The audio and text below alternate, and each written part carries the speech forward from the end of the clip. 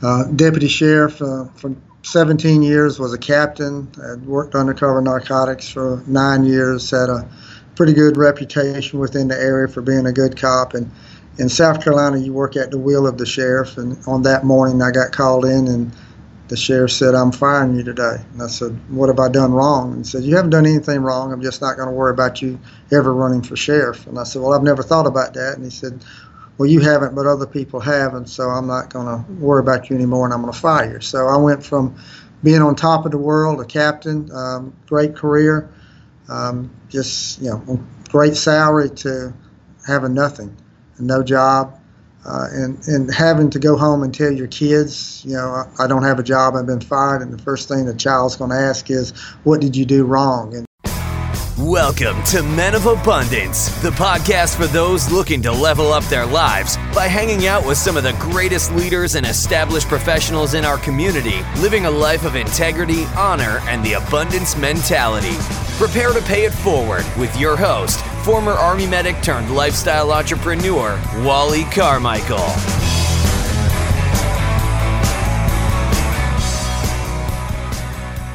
What's up, Men of Abundance? I am Wally Carmichael, your founder and host of the Men of Abundance podcast, the Pay It Forward community, proving to you that you can, in fact, live a life of abundance in family, faith, finances, and fitness. Now, today's conversation is going to be geared around decisions that we make and how we treat each other and how we treat ourselves, for that matter.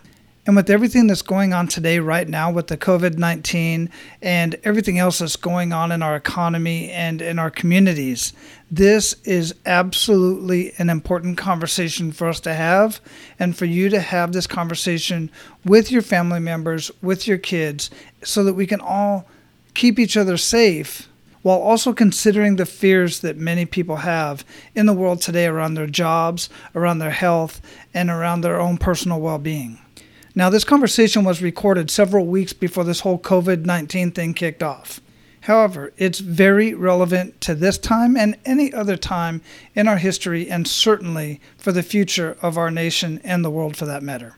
So if ever you were going to share Men of Abundance with others, now is the time to do it. Be abundant in your action and pay it forward by sharing Men of Abundance and sharing this conversation with everyone. Put it out on Facebook, put it out on Twitter, put it on Instagram, TikTok, YouTube, you name it, wherever you spend time at social media-wise, or even in your communities. Share this with people that you come in contact with. Ask them, have you ever heard of a podcast? If not, then show them what a podcast player looks like on their phone. Download it for them. Help them do that. Then immediately show them how to subscribe, how to search and subscribe for Men of Abundance, and listen to this specific conversation. I greatly appreciate it, and I know the people that you share this with will also thank you. So our featured guest today is Richland County Sheriff Leon Lott.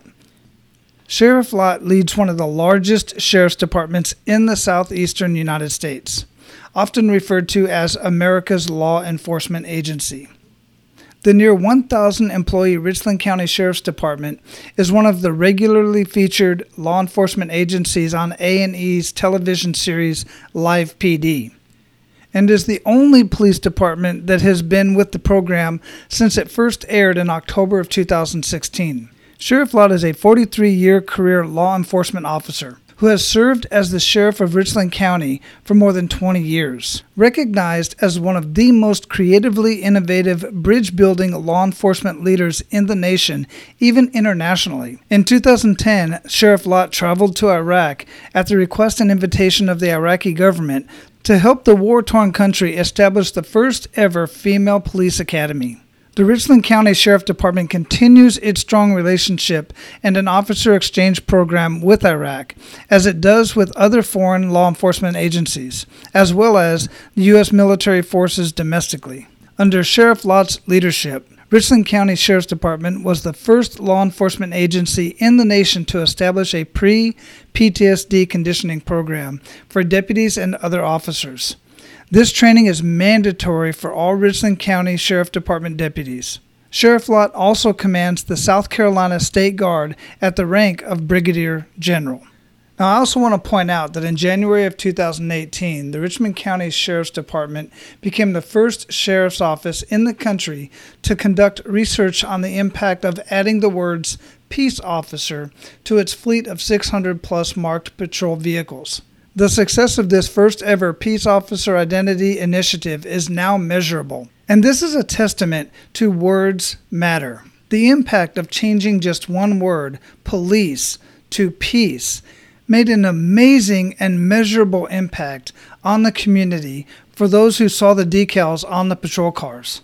I encourage you to go to the show notes of this episode and see that data and see what the impact was in the community, and then consider the words that you use when you're talking to yourself, to your children, to your spouse, and even to your clients and customers for those of you who are business owners. Now, without further ado, it is my honor to introduce you to Sheriff Leon Lott. Sheriff Lott, welcome to Men of Abundance. How are you doing today? I'm doing good. Appreciate you having me on with you. It's my pleasure. It's my pleasure. I have a pretty good idea, but I always ask right up front, where are you at in the world? Where am I at in the world? In Columbia, South Carolina.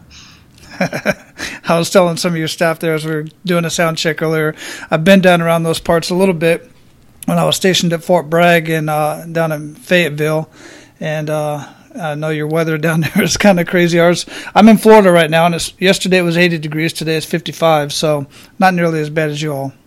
No, it's we've had rain all week long. It's like been a monsoon, and today is cold, and then we got a day or two of sunshine with cold weather, and then the rain comes back. So it's been miserable here. I'd trade Florida anytime for right now. Absolutely. I remember living out in the woods and that stuff, and in Germany as well. Germany is about the worst weather I've been in. I grew up in Phoenix, so I'm used to hot weather, and then lived 10 years in Hawaii and now in Florida. So you see where my mind is at. Anyhow, man, I greatly appreciate what you do. One of the things I like to do, I like to start out with an attitude of gratitude. What do you have to be grateful for today? Well, I'm grateful that my 16-year-old daughter worked hard this year playing basketball, and she was named to the all-region team. So I'm just grateful for her being rewarded for the hard work that she's put in. What a joy that is. That is such a joy. I'm so excited for you. I talked a little bit about you in your bio, and that's a lot of the professional stuff that we are definitely going to get into. But here on Men of Abundance, we really like to get to know the man behind the abundance. So if you would, how would you describe yourself? Driven. Always pushing myself, and then pushing people around me to strive for excellence and just to do the best they can. I hold myself to high standards, and those that I surround myself with too, I hold them to very high standards. So I think driven. I'm just driven to always be the best. Well, I can see that. And, as I do with many guests that I'm getting ready to get on the show, I do a lot of research on them because most of the folks I don't obviously know personally, and some of them I may have been following. But, one of the things that intrigued me when I was first approached to have you on the show that really caught my eye was your experience with Live PD. And to be honest, I never saw the show. My son and his wife, my daughter-in-law, and her mom, they watch it like constantly. Whenever they're over at the house, that's all that's on. And I find it very intriguing. But the two things that I enjoyed about watching that program, that show, was one, we get to see, what I'm retired military, and I've worked a lot with law enforcement and whatnot. People get to see what really goes on, and the stuff that you all have to put up with, and the things that you get to put up with, and the things that you get to experience throughout your day. And then the other thing is, it really makes me very grateful for the choices that I've made in my life, as opposed to the people that your folks get to interact with. So I say that because a lot of people may know who you are as a person, and on the news and everything else. I've done a lot of research and watched a lot of videos. But what was your experience, and why did you decide to put your department on Live PD, and kind of how did that work out? Well, I think two of the things you just described was within my thought process on going on live PD is I wanted people to see that we're human, that it's just not a uniform. There's actually a person that wears that uniform and what they have to deal with every single day. Something that's not scripted, something that's not edited. It's actually live. You get to see the boring stuff as well as the exciting stuff and the stupid stuff we have to deal with.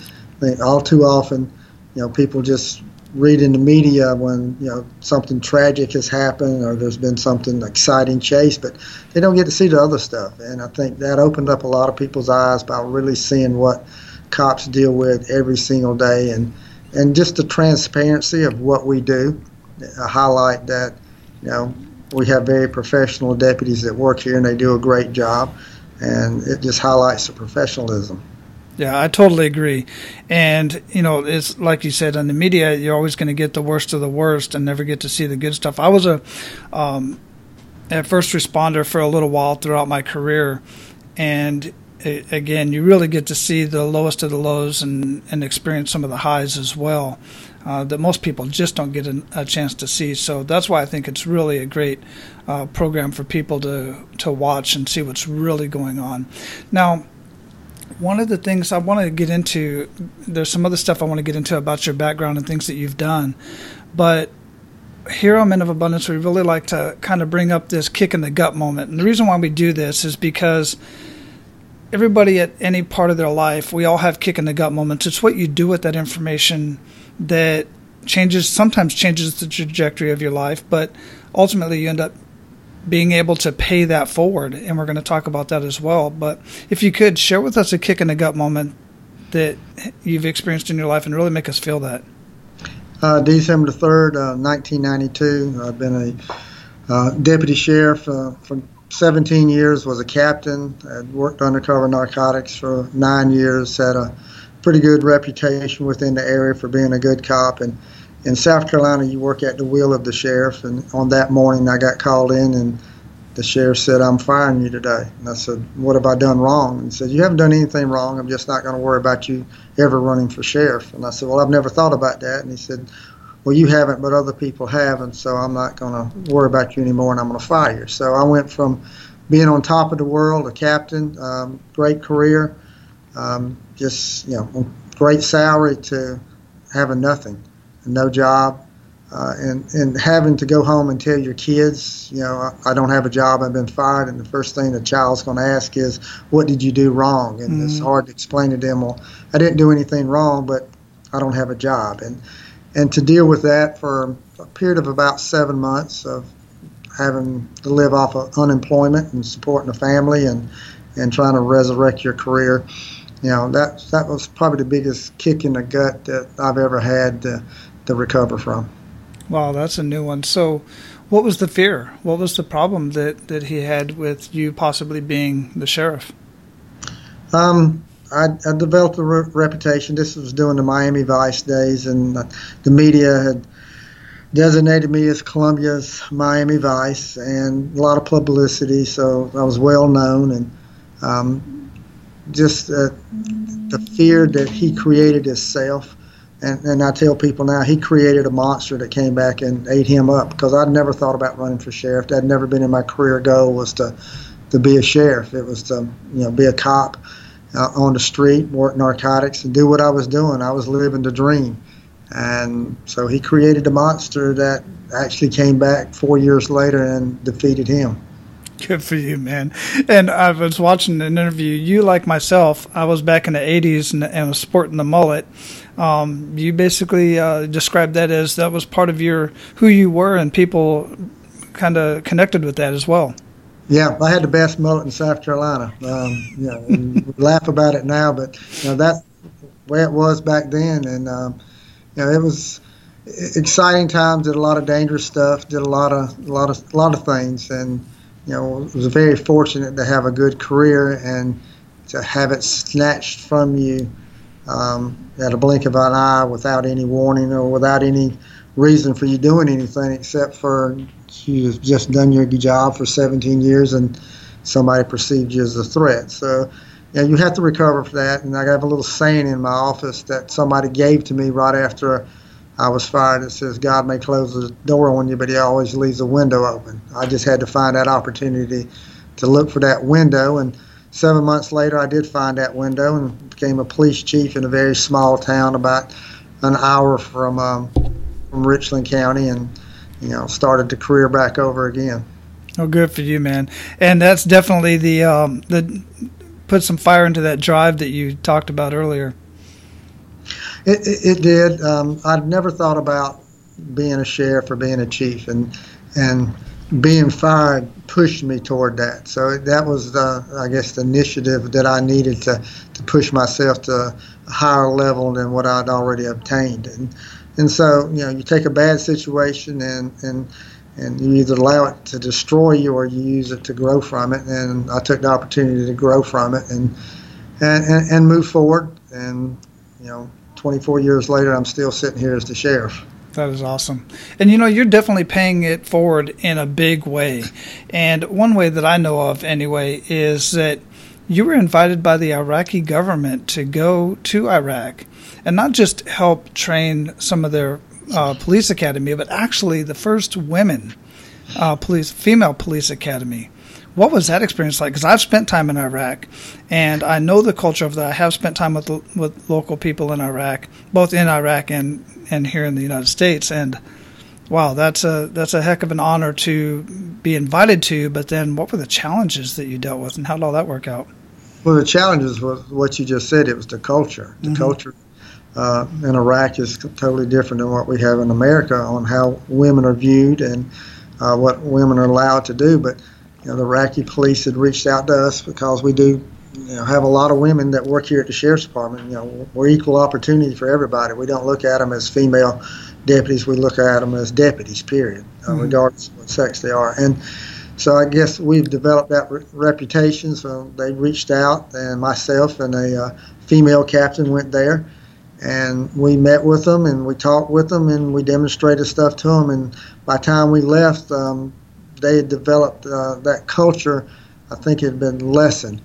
The trainers, when we got there, would not touch a female to correct them or give them any type of training. When we left, they were giving them instructions just like they would be in America. And they, some of them actually traveled here later on to watch us firsthand. So we've developed a very close relationship with them. I've developed some brothers and sisters over there that I'd give my life for, and just like they'd give their life for me. So it was a great experience. The culture was what we had to address, and we were able to do that. Yeah, this is another one of those topics that most people don't get a chance to really hear much about because it's just not out there. I've had the opportunity to travel the world, and I've been in the Middle East, and I've been in, like in Bosnia, where when we had workers that were working on our base, if they were female, then we had to have females on the gate to search everybody that was coming in because they were all, full body search. And there's just challenges that you have to deal with with different cultures and different nations that a lot of Americans just don't get. They don't understand the freedoms that we have here, albeit there is still a lot of issues with our diversity and race issues and ethnicity and gender and so on and so forth. But by and large, I think we're doing pretty good compared to many parts of the world. We are, and I think we take that for granted. And when you do travel to other countries and see what they don't have compared to what we do have, then I think it's a great appreciation. So a lot of Americans never travel outside the United States, so they don't know how fortunate we are to what we have here and the freedoms and rights that we have. Oh, yeah, absolutely. I lived in Hawaii for about 10 years, and there's folks that are on that island, whatever island they're on. They might have traveled from island to island, but they've never even been to the mainland. And even here in Florida, I was just talking to a young lady the other day. She's 26. She's been to one other state, but that's about it. And she's so, she's educated, but she's so naive to the reality of even other states. It's kind of sad to see. I think travel is by far the best education you can give yourself and your children, so we do it as much as we can. Yeah, and the internet's helped. I think Sure. The world has gotten smaller. We're able to now communicate with people, worldwide and look at things that 30 years ago, didn't have that opportunity. So I do see the world getting smaller, and what happens in Iraq or happens in Germany and other countries do impact what we do here in America too. So that's why I think it's important that we do reach out to other countries and see how they do things. We don't always have it right. We're not perfect, and we've picked up things from other countries on what they do, and we've brought them to America just like they've looked at what we do and copied us. Yeah, absolutely. 100% correct. Now, how else are you paying it forward within your community and within your department or in your state? The opportunity that I have to help people, to watch young deputies come in and start their career and help them grow in their career. Anybody who's successful has had somebody that's pulled them up that ladder of success. Nobody's been able to do it by themselves. So when you reach that level, then it's your turn to reach back and pull somebody else up. And I try to take advantage of that as much as I can, particularly with young people starting their career in law enforcement or just young people in the community, and making sure that they make good decisions. So in a leadership role, don't be jealous of someone taking your place. Your job should be to train someone to take your place. And to me, that's how you pay it forward. You develop future leaders. Right. And one of the things that's very touchy to me personally as a veteran has something to do with you as well. As you had a young deputy who had taken his own life. And I watched some of the videos on that, and I don't know that it was ever figured out why exactly that is. And many of us are in situations like that. I've had peers who have just no signs whatsoever and just took their life. But I would guess that you're doing something as a result of that to help prevent that. Has there been any initiatives towards that for you specifically? He was the third deputy that we've had to commit suicide since I've been sheriff, and I thought we had good proactive programs. When Derek Fish committed suicide, we realized we were doing a lot, but we were not doing enough because it didn't prevent him. So we've actually looked at what other programs we can. We make sure that we talk about it. It's not a hidden little secret that nobody wants to discuss. We talk about it publicly with the community, but we also talk about it within our department, that it's okay to ask for help. So trying to take that stigma away from someone having those thoughts or having mental difficulties in their life. It's okay to ask for help. So just being more aware of that. So it's changes. It impacted all of us a great deal, and we want to learn from that, just like I've learned from my mistakes. And personally, then as the leader of a department, you have to learn from mistakes that your agency makes and say, okay, well, let's use that as a learning opportunity and let's move forward. And thank you for that. Now, I was listening to Lieutenant Dan Brown, Lieutenant Dan, as often called, great individual amongst many others that I've had an opportunity to watch down there in your department. And one of the things that was really interesting that he said was that he likes to watch the reruns of the show Live PD just because it's like game clips. Like when I was in high school playing football, we used to watch other teams play so we could study them and then watch ourselves play and learn from that each and every time. Are you guys able to come back, like in the military, we come back and we do an after action review after every single mission, whether it's training, real world, or whatever, and we see what we can do better, what we can do best. But then one thing that we failed at throughout my career was sitting down and having that man-to-man, soldier-to-soldier, whether it's male or female, conversation about how are you doing, mentally. I got it, but what we just went through, no human being should have to go through, and you all go through it pretty much daily, as opposed to, so do many soldiers and are deployed for many, months at a time, many years at a time. But how do you come back and debrief some of that and try to help each other out?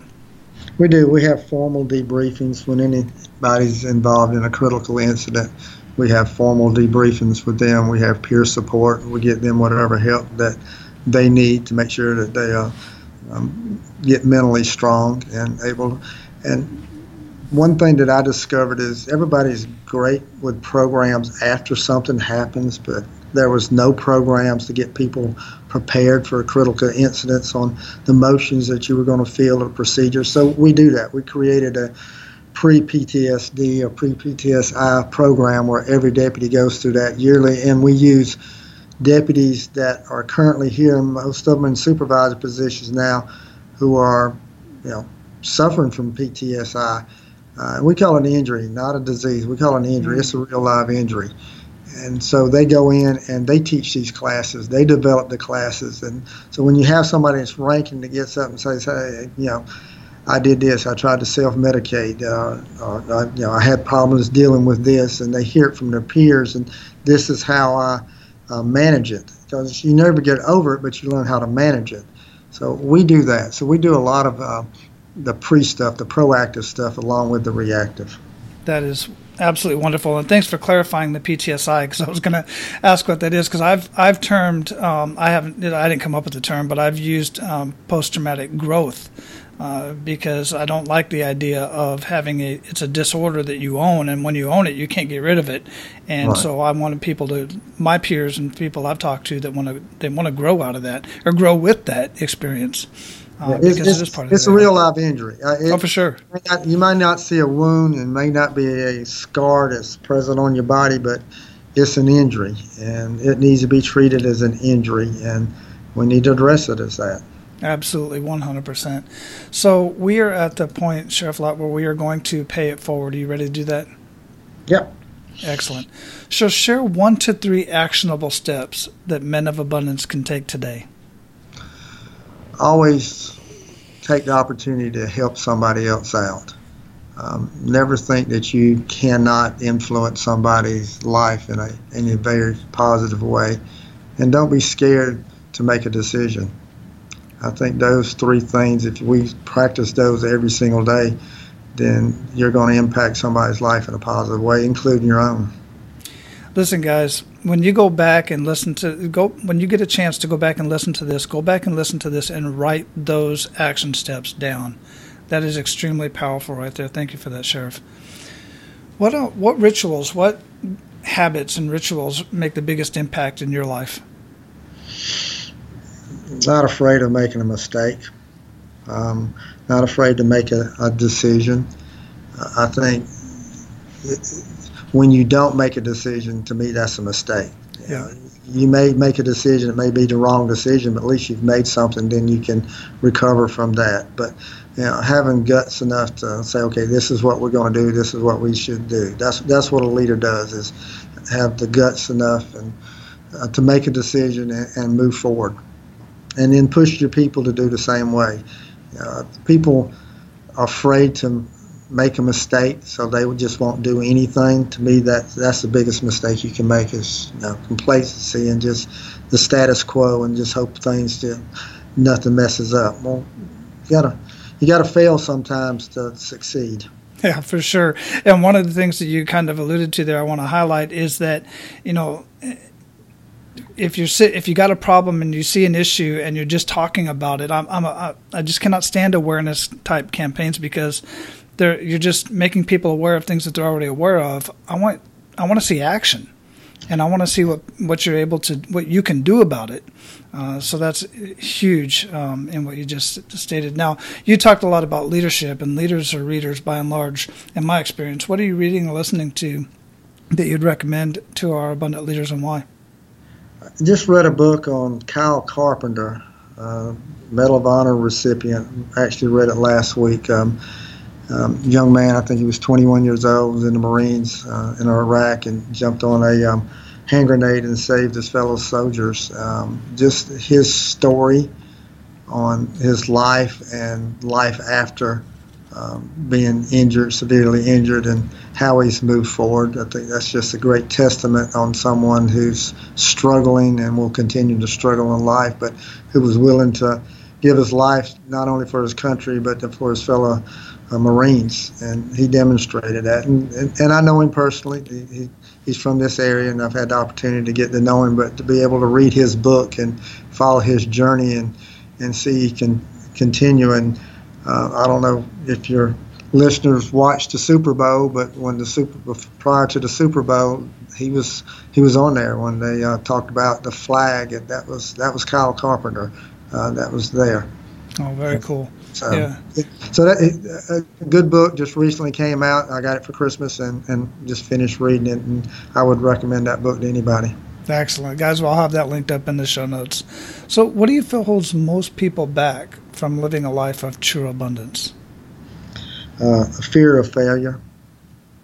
People are just scared that they're going to fail. And again, you can't succeed sometimes unless you do fail. Failure is an event. It's not a person unless you allow it to be. So, you can't let one event define you. When I was fired, that could be said I was a failure, but that was an event. That was just an event that happened that day, and I didn't let it define me. I moved forward, and I think that's what holds a lot of people back, is that they're scared that they're going to be a failure, so they're scared to do anything. Mm-hmm. And you can't have that fear. You're going to fall, you're going to stumble. Life's like a roller coaster, up and down. It's not so much what you do when you're on top of the roller coaster as what you're doing down at the bottom. Ain't that the truth? Absolutely. So what does being a man of abundance mean to you, Sheriff Lott? Helping others, taking the opportunity every single day to reach down and pull somebody else up that ladder of success, and continue to pull them up. And never stop doing that. Just doing that every time you get the opportunity. And you have an opportunity to do that every single day. So don't miss out on that, and don't ignore it. Just do it. A man of abundance is someone that helps others. Absolutely. I have, people, for me, success is an individual thing. So for me, it's successful.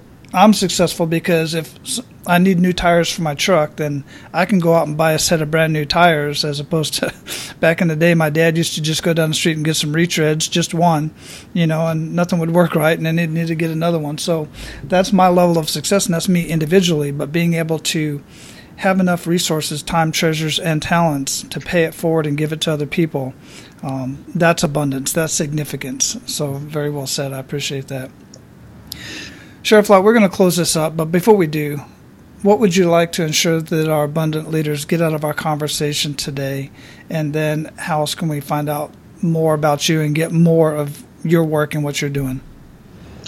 Well, I would just encourage everybody to understand that life is a struggle. It's not going to be perfect. We don't live in a perfect world, and continue to move forward. Always look at what you have and not what you don't have. I see too many people complain about, I don't have this, but look at what you do have. Look at the positive side, and then you be positive, and that's going to roll off on other people around you, and then you push them, and set standards of excellence for yourself. Don't be just, I'm going to do just enough to get by. And I think we do too much of that with our kids, is give them participation trophies instead of most valuable player trophies. So push yourself to excellence all the time. Mm-hmm. Yeah, absolutely. That is near and dear in my household. They all know. My little guy, he's like, Dad, can I get this? What are you going to do for it? You got to work for it. You're not getting anything for free. Right. And I think we're doing a big disservice to our young people in this generation, in that we do. That they, you expect to be rewarded for just showing up. I don't want you to show up. I want you to show up and work hard and do your best. Mm-hmm. Yeah, absolutely. It's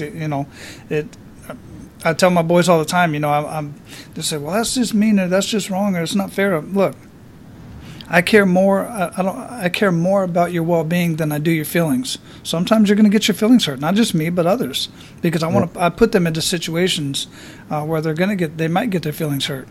They got to learn to deal with that. Yeah, we want our kids to have the best, but we don't teach them the real world, because there's going to be failure in the real world, and sometimes they got to be told no.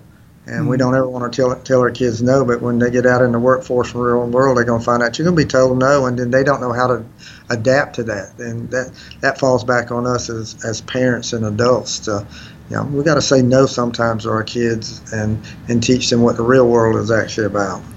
That's a very good point, and it's challenging sometimes, because I grew up in a trailer behind another man's house until my mom divorced my dad and then remarried, and then we moved up to the trailer park.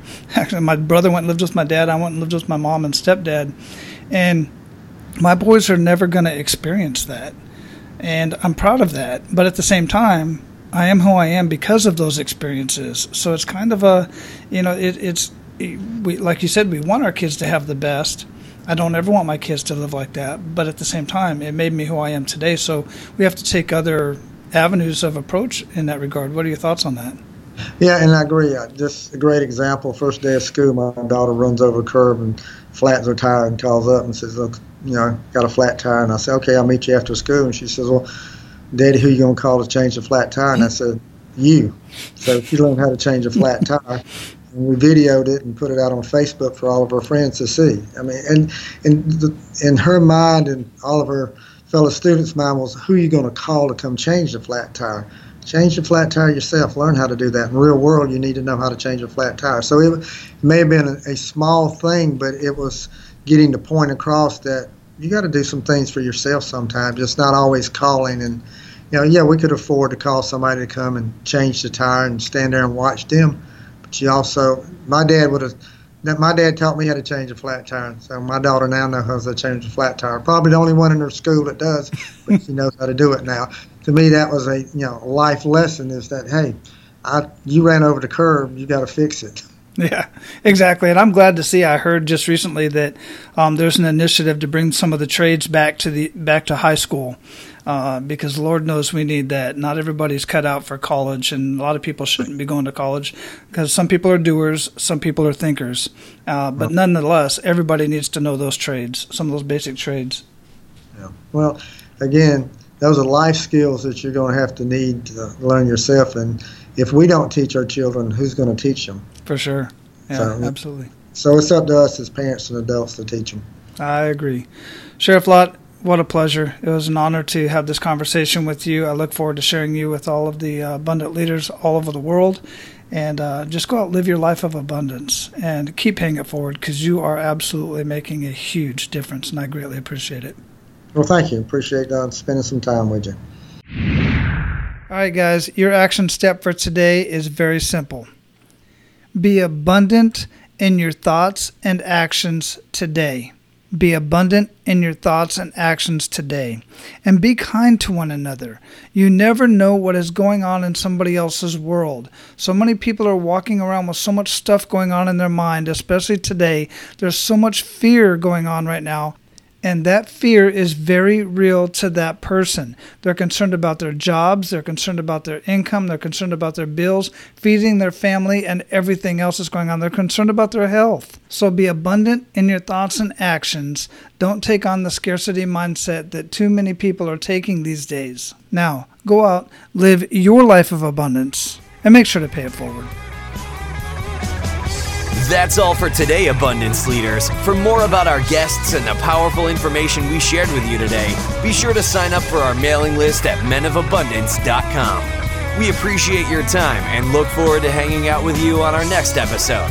So until then, be sure to pay it forward and live your life of abundance.